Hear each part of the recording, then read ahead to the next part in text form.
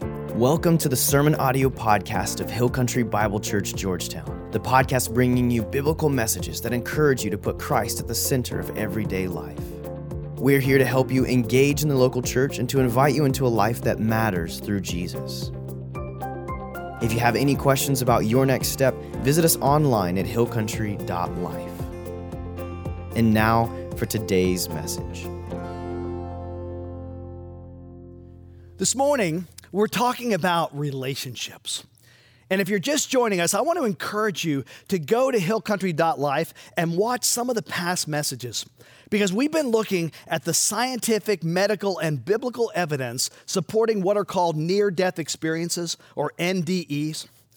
Over the past 30 years, there's been a lot of research surrounding people who have clinically died, but then were resuscitated. And they've come back talking about a life to come, a life beyond this life. And in this series, we're talking about whether these experiences are credible and whether or not they're biblical. Like, do they line up with what God says about the afterlife in the Bible? A man by the name of John Burke wrote a New York Times bestseller called Imagine Heaven. And he has researched thousands of these near-death experiences and then compared them to what we see in the Bible. And remarkably, in almost every case, they line up perfectly with what God has been telling us all along. So that's what we've been doing in this series, comparing what these people come back reporting with what is written in the Bible. Now today, we're going to talk specifically about what these people say about relationships, both in this life and the life to come. You know, we have all kinds of questions about relationships, right? Relationships in the life to come, and also relationships here on earth and what they're all about. You know, one of the questions may be, why are some children born with health issues and die at an early age? Like, why would a kid have to struggle physically and be so held back his whole life, and then his relational world be torn from him at 3 years of age, 8, 18? I mean, why would a loving family be ripped apart so quickly? Why? I mean, how can any of this make sense? Unless, like the Bible says, this life is not the end. It's the beginning. And as we talked about last week, there is justice and fairness coming in heaven.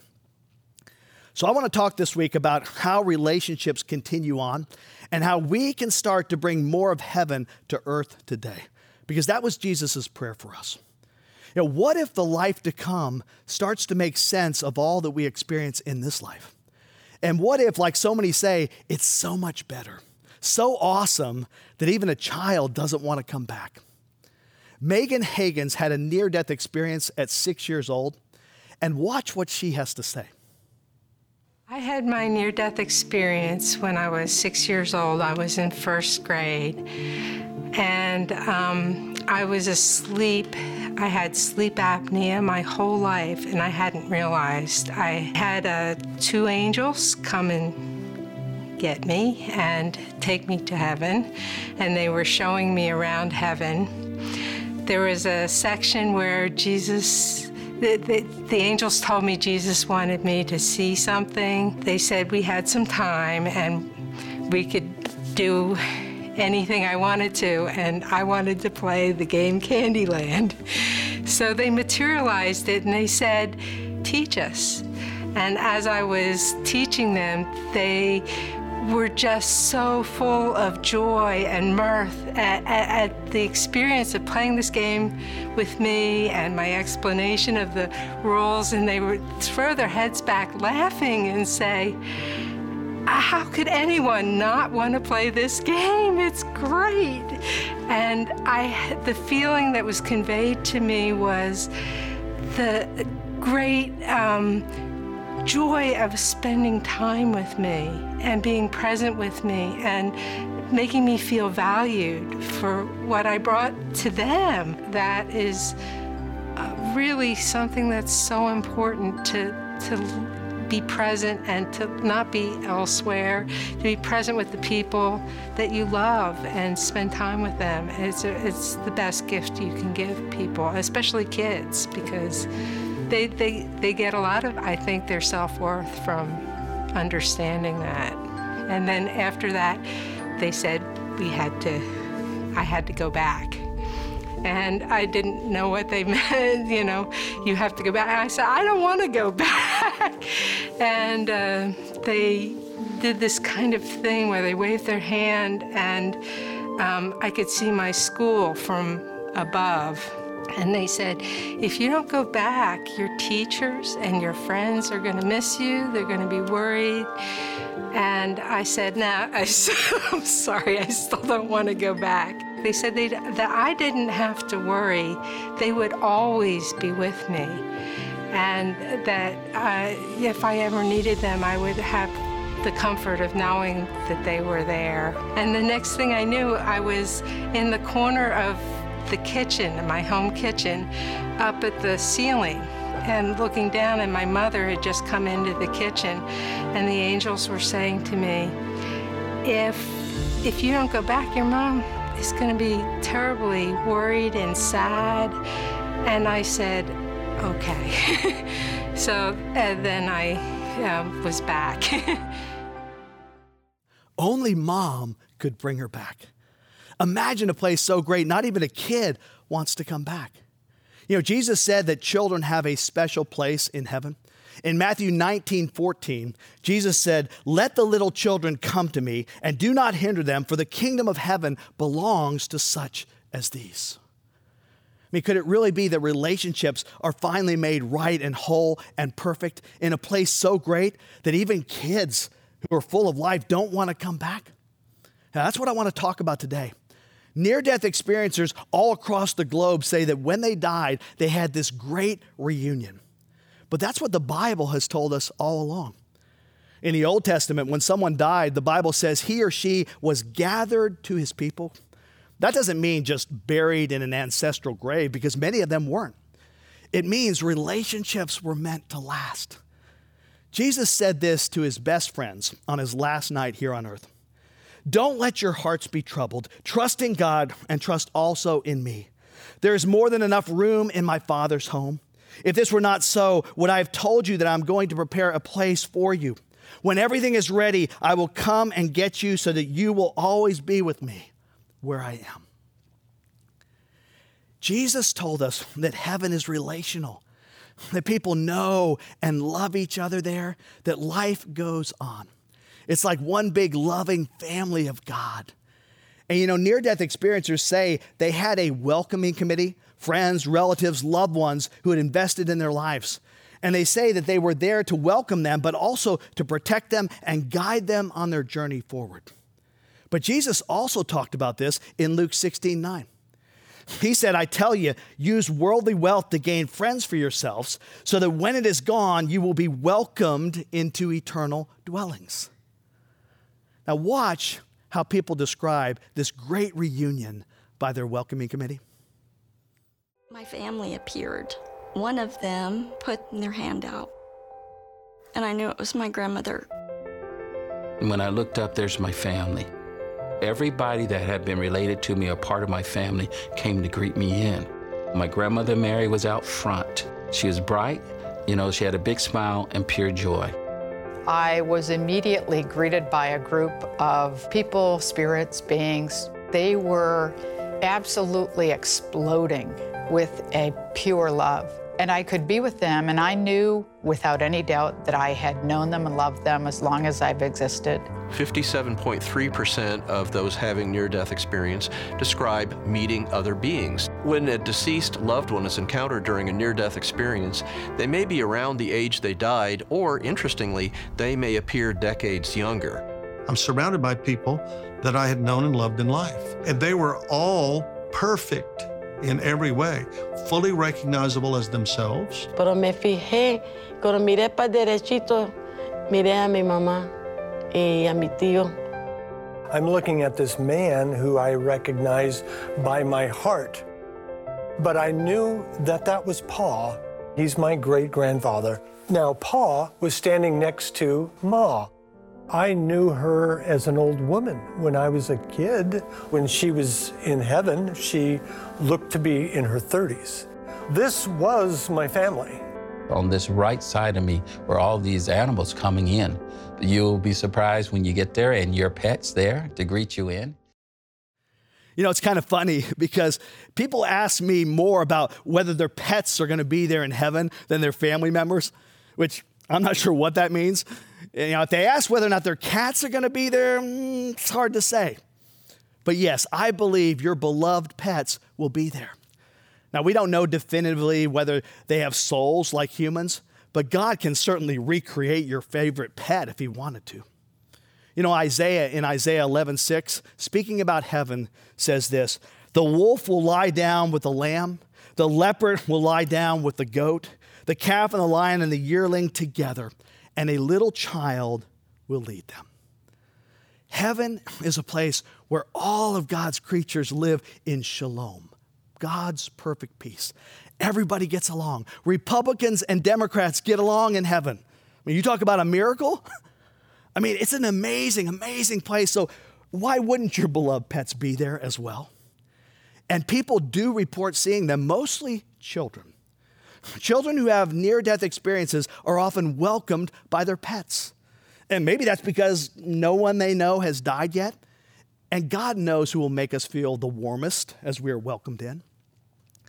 But I find so many people who, when they think about heaven, you know, they think we're all going to be kind of a ethereal, ghostly, Patrick Swayze, misty kinds of figures up there. No, not at all. See, that feels less real, less tangible. Jesus said nothing could be further from the truth. In fact, Jesus said this in Luke 13:29. People will come from east and west and north and south and will take their places at the feast in the kingdom of God. There's going to be a feast. Remember, after Jesus rose from the dead, he could be touched, embraced. He ate fish. And in fact, on his last night on earth, when he instructed his disciples and instituted what we now call communion, look at what else the Bible says here. This is amazing. As they were eating, Jesus took some bread and blessed it. Then he broke it in pieces and gave it to the disciples, saying, "Take this and eat it, for this is my body." And he took a cup of wine and gave thanks to God for it. He gave it to them and said, "Each of you drink from it, for this is my blood, which confirms the covenant between God and his people. It is poured out as a sacrifice to forgive the sins of many." And then look at what he says here. "Mark my words, I will not drink wine again until the day I drink it new with you in my Father's kingdom." Eating, drinking, feasting, it just seems like normal life, doesn't it? Exactly. It's not eternal death, it's eternal life. Listen, all the things you love about life, this life that God created, they're going to be in heaven. And yeah, sure, we can abuse them here on earth. We can overindulge in wine and food, or we can use people instead of loving and treasuring people. But everything you love about this life that God created, and everything good we were meant to experience properly in relationships together, it'll be there in perfect form in heaven. And it's all real. Hugs are real. Memories are real memories there. People we invested in here are the people we will value the most and see the most there. And this is important because life is continuous. This life carries on into the next life. See, people matter, and how you love and invest in people here goes on with you into the next life. You know, Don Piper was driving on a bridge on a rainy day in North Houston when an 18-wheeler went out of control and ran over the top of his car. The truck completely crushed his car, killing him instantly. EMS arrived on the scene and pronounced him dead. It took them 90 minutes to cut his body out of the wreckage. And yet Don revived. And when he came back, he talked about this great reunion. Check this out. I took my last breath on the bridge, and my next breath was at one of the 12 gates of heaven. I mean, there are 12 gates. I was at one of them, 4 on each side of the city. And I didn't go down a long tunnel. There wasn't a bright light at the end of the tunnel. I didn't have a near-death experience, really. If you're dead an hour and a half, you're not nearly dead. I was dead. And so I'm in this light. And I could make out in front of me a whole crew of people, a welcoming committee, if you will. I'm surrounded by people that I had known and loved in life. And everybody looked really good. I mean, if you want to really look good, heaven is where you want to be. And they were all perfect in every way, fully recognizable as themselves, but perfect. Because many of them in earth had been very infirm. They've been quite old. They were actually missing things here, and they were back there. I mean, my grandfather is extending his hands to me and saying, "Welcome home, Donnie," in a language I've never heard before, but fully understood. And I looked down and 3 fingers were missing on this hand. When he was alive, he was a lumberjack in his younger days. Very, very dangerous job. So he lost actually digits. Well, when I was a little kid, I was completely fascinated by that because he had this little stub sticking up. But now I'm seeing real fingers there. I'd never seen them before. My great-grandmother was standing beside him. She didn't have any teeth here on earth. But now she smiled at me. And it was a real smile. I didn't sense at all that we were spirits or intangible. I really felt that. In fact, my grandfather embraced me, and as he said those words, "Welcome home, Donnie," which was his name for me here on earth, Donnie. And the other people did as well. I felt pats on the back. It was embracing. It was pure love. But it was overwhelming. Frankly, it was just deliriously wonderful. Some of these people I hadn't seen for 20 years or more. Some of them had died subsequent to that, maybe only a few years prior to my death on the bridge. So there was no sense of age about them. There was no sense of infirmity about them. As I said, they were expecting me. It was a great reunion. I think heaven is a great reunion. As I saw all these people, whether they were teachers or aunts or uncles, or even my next door neighbor, Miss Norris, was standing over here. And I'm looking at them and I'm thinking, okay, this is awesome. It's wonderful. It's so great to see them and to see them so perfect. So I asked myself, why did this particular group come? Because they didn't even know each other on earth. And the reason I believe is because they helped me get there. These are the people who, prior to their death, influenced me for Christ. Mike would take me physically to Sunday school because he'd been a Christian since he was like 9 or 10 years old. So Miss Norris would come by and put me in that car with all those kids and take me to Summer Grove Church. So these are the people who helped me come to Christ, to come to know Christ. So I came back from that encounter with all those wonderful people with the question, if we greet people at the gates of heaven that we help get there, and I believe we will, who are we going to greet? I think that's the reason we're still here. That's a great question. Who are you going to greet there? Because the Bible tells us that if we invest spiritually in people and help them to get there, that continues on with us. Daniel, the Jewish prophet around 500 BC, wrote this: "Those who are wise will shine like the brightness of the heavens, and those who lead many to righteousness like the stars forever and ever." Which brings up a question: how will we appear to each other? Because it seems like people appear differently to different people. Some people report that other people appeared ageless.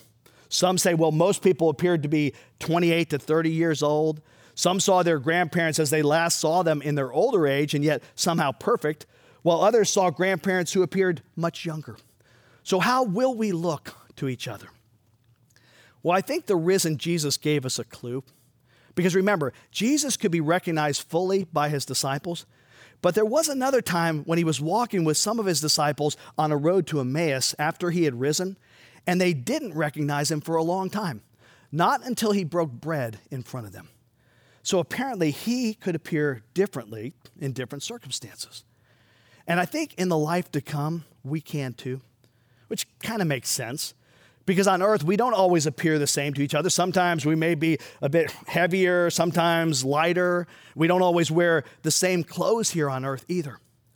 See, in the same way, we won't appear the same or necessarily wear the same things in heaven. In fact, Marv Vesterman, a bank president, during his near-death experience, he said he was wearing golf slacks in his favorite shirt that he played golf in. And he noticed others of different nationalities, like some in African togas, some in India saris, which are the dresses of their culture. Now, Dr. Mary Neal talked about her welcoming committee bursting with love, but the love was light coming out of them, and they were wearing white robes, she said. Well, many people talk about these white robes. That's also in the Bible. In Revelation chapter 7, verse 9, John says, there before me was a great multitude that no one could count, from every nation, tribe, people, and language, standing before the throne and before the Lamb. They were wearing white robes. Now, people don't always see other people in these robes. And it could be that they're not actually white. They could be translucent, but they appear white because they let the light of God, the glory of God, the love and joy of God shine through them to those people around them. And what if the more we invest spiritually in people in this life and lead them to follow God, right? What if the more we build up people here, the more glory, light, love, and joy of God we will get to express to others there? I mean, imagine, could there be any greater reward than experiencing the joy and love of the Creator flowing through you to others? Jesus said the same thing in Matthew 13, verse 43. He said, then the righteous will shine like the sun in the kingdom of their Father. You know, NDEers say that different people appeared with different brilliances, but none as brilliant as Jesus. And that makes sense too, because in Romans 8:17, it says, but if we are to share his glory, we must also share his suffering. Well, Jesus loved us sacrificially. And you know what? If the amount we're willing to go through suffering and sacrifice for the sake of others in this life determines how much of the glory of God we get to experience on the other side, the question becomes, how much will you sacrificially love and serve and invest in people here on earth? It's a big question. When you lead others, when you teach others, when you encourage others in love to grow closer to Jesus, there is great reward. So moms, as you're investing in your kids' dad, as you're investing in your kids, that matters, right? It carries on for all eternity. Those of you who are leading small groups, those of you who are spiritually investing in others, those of you who teach children or youth, all of that matters for eternity. And those things may require sacrifice, sometimes suffering, but it matters. It all matters. In fact, look at what Peter, one of Jesus' disciples, says in 1 Peter 5:2. Care for the flock, okay, that's people, that God has entrusted to you. Watch over it willingly, not grudgingly, not for what you will get out of it, but because you are eager to serve God. Don't lord it over the people assigned to your care, but lead them by your own good example. And when the great shepherd appears, you will receive a crown of never-ending glory and honor. People last forever, so invest in them. Now, all of this may bring up a kind of troubling question about relationships in the life to come. A lot of married couples sometimes carry a twinge of sadness about heaven because they say, but we're not going to be married there. And that makes some couples kind of sad. Others might be rejoicing, but that's another issue altogether. I'm not getting into that because my counseling plate would get full really fast. But some people are sad because of this concept of no marriage in the life to come. Well, this whole discussion of marriage in heaven, it comes from a time when Jesus was asked a trick question by some religious leaders called the Sadducees. Now, the Sadducees didn't even believe in the afterlife. So it was a loaded question they asked Jesus. They came to Jesus one day, said, hey, Jesus, let's say there's a woman who's married and her husband dies. And then she remarries, but the second husband also dies. And this happens 7 times. Okay, who's she going to be married to in heaven, Jesus? Basically, they're trying to trap him. And that's where this whole discussion comes from. And some of you may be asking the same question. I know, because all your exes may live in Texas, but you're just not sure you want them to live next door to you in heaven, right? I mean, be honest, okay?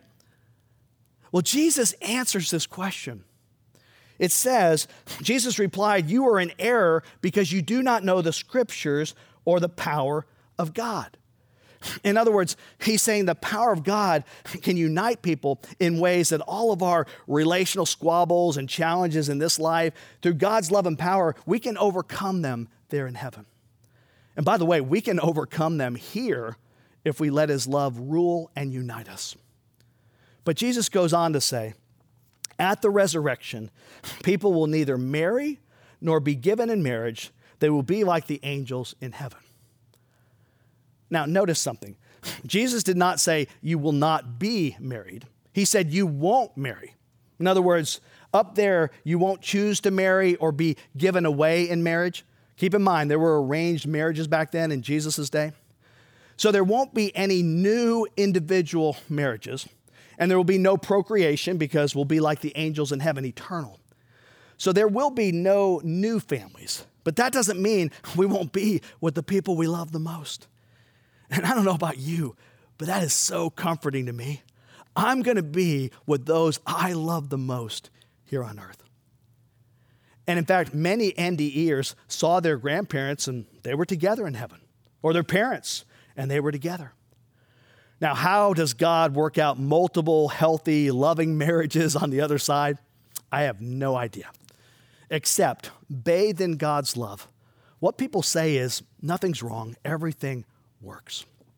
And just think about it. Relationships will be so different. Nothing will be hidden. Communication will be perfect. So imagine how that will change our relational dynamics. And then think about how we can bring more of that relating to earth today. You know, NDEers say that communication is perfect. It's heart-to-heart, full understanding. I think it's what God said to the prophet Isaiah in Isaiah 65:24. Before they call, I will answer. While they are still speaking, I will hear. It's this perfect heart-to-heart communication. Crystal McVeigh describes the communication of heaven like this. There was instant and complete communication between us. What do I mean by that? Well, imagine a password that if you let me use it, it gives me instant access to everything you've ever said, thought, or felt, past, present, or future. Instantly, I'd have a more complete understanding of you than would ever be possible on earth. Well, that's what it was like there.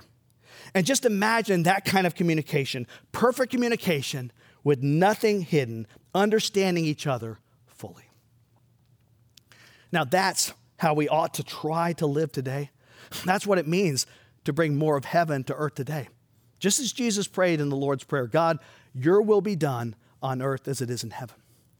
If we today can allow God's love, God's forgiveness, God's grace to let us be more transparent and open with one another, just think about the unity we can have together.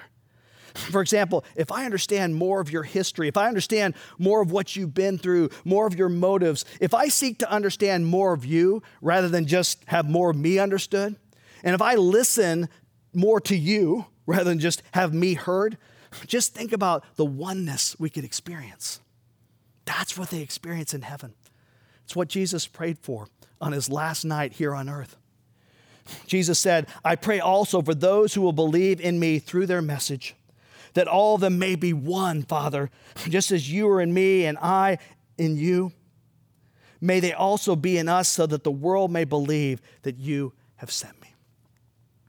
As we bring more of heaven's communication to earth by seeking to listen to and understand others more than trying to be heard and understood, we will fulfill the Lord's Prayer.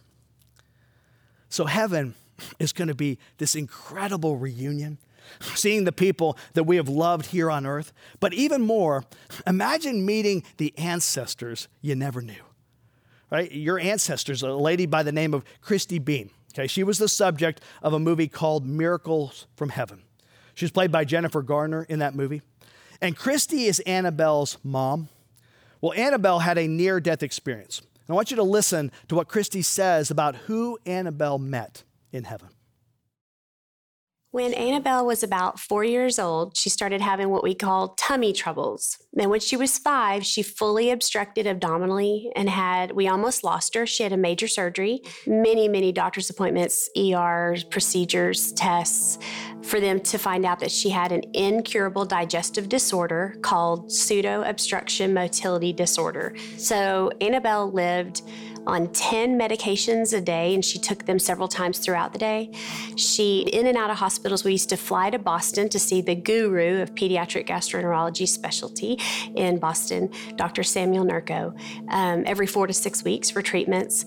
And then the other times we were at home, she was on the sofa in a fetal position with a heating pad on her stomach. That was her life. And she had decided that she didn't want to live anymore. She was 9 years old. It was 2011. And she had said, Mommy, I just want to die. And, where there's no more pain. And so I just remember saying to her, Annabelle, I was devastated because she's a fighter. She never, ever stopped fighting. And then she was done. And that particular day, Abby, my oldest daughter, encouraged her to go out and play, which was a miracle that she did because she was just so weak and frail.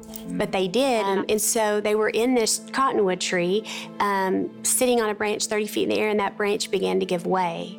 And Abby, in her quick wit and thinking and brilliance, she said, Anna, get your weight off the tree and go in that little hole where a branch had been, but it had fallen and left a hole. And it was hollow all the way to the ground. And so Anna went in the hole and fell 30 feet head first. And she said she went to heaven. And she said that she sat on Jesus' lap and that he told her that she wanted to stay because it was so peaceful and there was no pain. And that was it. She was out of pain. And he told her that it wasn't her time, that she had to go back, but he had plans for her on earth that she could not fulfill in heaven, and that when the firefighters got her out, there would be nothing wrong with her. She said, I knew I was in heaven because I saw my Mimi, and that is my husband, Kevin, his father's mother, so her great-grandmother. But she said she didn't recognize her at first because she was so much younger. And then when she realized that's Mimi, and she's so much younger, she said, I knew I must be in heaven. She saw a little girl, and she said, I kept looking at that little girl because her face looked and reminded me just of you, Mommy, and of Abby, her big sister, one of her sisters, but her big sister. And she said, I kept thinking, I know that face. And so she said she asked God, who is that little girl? And he said, Annabelle, that's your sister.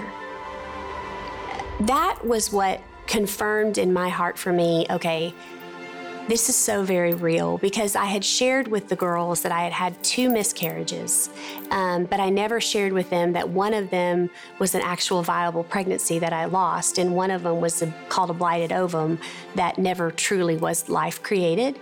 But she didn't know that. She just knew that I'd had 2 miscarriages, and the fact that she saw one little girl in heaven was totally amazing to me. Today, Annabelle is on 0 medications, 0. She's been released from the care of her pediatric gastroenterology specialist, and she eats whatever she wants, whenever she wants. There is no known cure. They have never had anybody have pseudo-obstruction, it be confirmed with more than 1 motility test, and then be cured of it, except for Annabelle. Annabelle is one more line of evidence that God is real.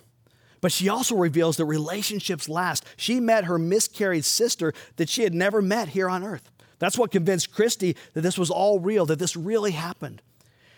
And many of you, I'm sure, have had miscarriages. And you've grieved the loss of children. And I want you to know 2 things. First, God grieves with you over the loss of your child here on earth. And second, that is not the end of the story. Your child will be in heaven waiting for you. David, who wrote many of the Psalms in the Bible, lost a child who was still an infant. And David grieved for that child for a period of time. But then he said this in 2 Samuel 12:23. Can I bring him back again? No, I will go to him, but he will not return to me. And if you have lost a child, if you've had a miscarriage, you will go to that child. There will be a great reunion. Megan, who had the near-death experience at 6 years old, actually had a second one when she was miscarrying. She was bleeding profusely, and she began to leave her body again. But listen to the message she got that maybe some of you need to hear as well. From that time on, I was just bleeding profusely, and it was very painful as well, and I was trying to lie down and rest. And one of the times I was lying down, I had the sense, the soul of the baby leaving me. And I just started to follow. I guess I left my body and I just started to follow the baby. And the baby turned to me and said, I love you so much. You did nothing wrong, but you can't come with me, and he left.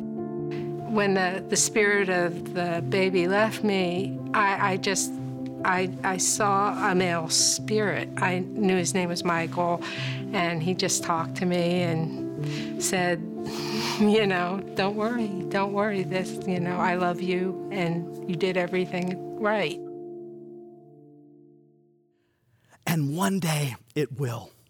It'll all be made right. All the relational losses, all the relational mistakes, all the relational misses, God promises it'll all come together in perfect love, perfect communication, perfect unity. Relationship the way it was meant to be. But we can bring more of heaven to earth today. We can fulfill Jesus' prayer. Father, your will be done on earth through me as it is in heaven. And how can we do that? Well, first and foremost, make a commitment to invest in relationships. Make your life more about people than tasks, more about relationships than accomplishments. Relationships matter. And when it's all said and done, the only thing that will last from this earth are the souls of the men and women around us. So build up and build into other people. Love your neighbor as yourself. Now, the best way to do that is to help those who don't know Jesus find Jesus. Look for opportunities to encourage others on their spiritual journey, because only those who have received God's love and forgiveness through faith in his son Jesus will be in heaven for all eternity. And we don't want anyone we love to miss that. So share your spiritual story with them. Share God's story with them. The story of his great love for them expressed through Jesus. Another way to bring more of heaven here to earth is to make things right in broken relationships. People, if there's a relationship and God's Spirit has been prompting you that you've done something wrong, just own it and apologize. It's not worth it to hold on to it. Forgive whatever they've done to you. Forgive as God forgives you. Forgiveness is the way that we can be set free and not be held hostage to the past and what people have done to us. Folks, the bottom line is this: people last. People are eternal, and people matter to God. So invest in them. Relationships were meant to last. Let's pray together. Lord Jesus, my prayer is very simple: that we would acknowledge that the greatest of all the commandments is to love you with all of our heart, soul, mind, and strength, and to love our neighbor as ourselves. God, for those we know who don't have a relationship with you, I pray that we would love them by guiding them toward that relationship, by sharing with them the good news of Jesus, that you love them, that you have died for them, and all they have to do is put their faith in you, and they'll be saved. They'll be in heaven forever. And God, when it comes to our other relationships, I pray that we would practice open and honest communication, that we would practice forgiveness, Lord, that we would invest in others, that we would build them up, strengthen them, encourage them, and lead them closer to you. Because relationships, above all else, matter. They matter supremely to you, and they should matter supremely to us. Because when it's all said and done, that's what we carry out of this world. The souls of men and women are what lasts for eternity. So would you help each of us to make it a priority to invest in other people, to make it more of a priority than accomplishing tasks and just achievements in our life. God, would you help us to look around and look for opportunities to love others and just steer others closer to you. In Jesus' name, amen.